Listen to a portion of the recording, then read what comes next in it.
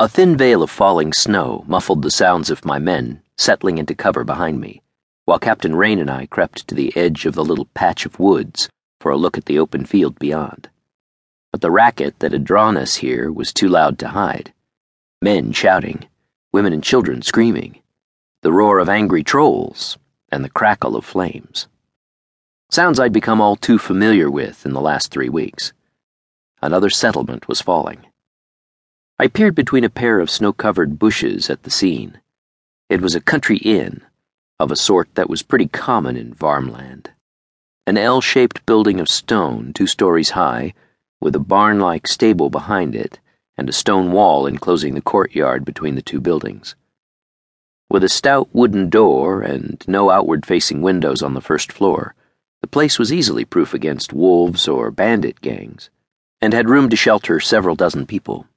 Evidently, a group of soldiers had decided to hole up there, and managed to hold out until now.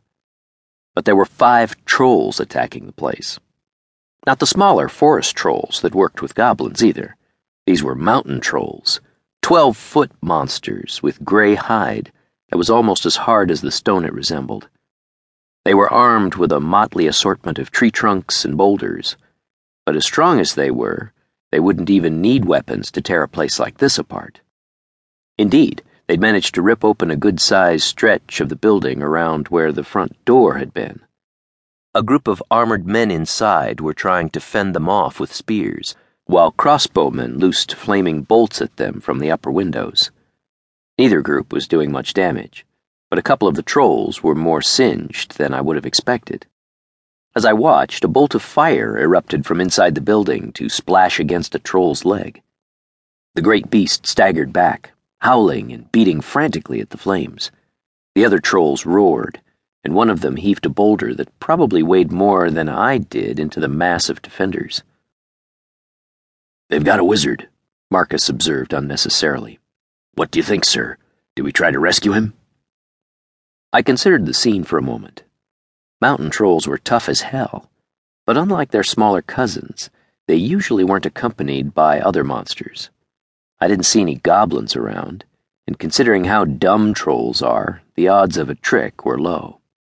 5 of them was more than I could safely fight alone, of course, but I'd done quite a bit of enchanting in the weeks since my little band had fled land rest. I nodded. "Yeah, we can do it. Cerise?" The dark-haired witch seemed to coalesce out of the shadows under the snow-laden trees, her slender form completely hidden by the cloak she wore against the cold. It also served to hide the tail she'd acquired back in land rest. Absorbing the power of her foes was such a central aspect of her magic, she had trouble avoiding it, but the side effects were starting to add up.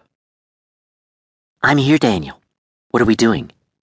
"Killing some trolls," I told her. "You're in charge of guarding the caravan until the fight is over." Her human appearance was a thin disguise these days, and she tended to lose her grip on it in moments of passion.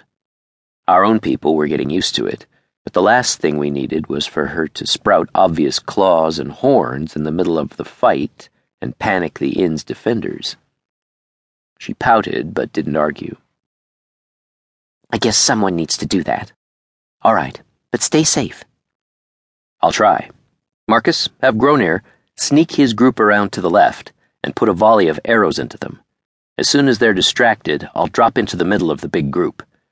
And then your boys can move in without having to worry too much about them throwing boulders at you. Spears and ranged weapons only. And don't box them in completely." "Yes, sir," he nodded and moved back to give orders. I eyeballed the distance as the men crept through the woods behind me and began preparing my opening move. There was seldom time for fancy magical tricks in the middle of a battle, but the minutes before an ambush were another story. I'd been practicing with more elaborate constructs recently, looking for ways to make that first blow count as much as possible. The situation deteriorated steadily in the few minutes it took to get ready. One of the trolls ripped the shutters off a second-floor window and began fishing around blindly inside, while a second one smashed down the gate and wandered into the inn's courtyard looking for another way into the building.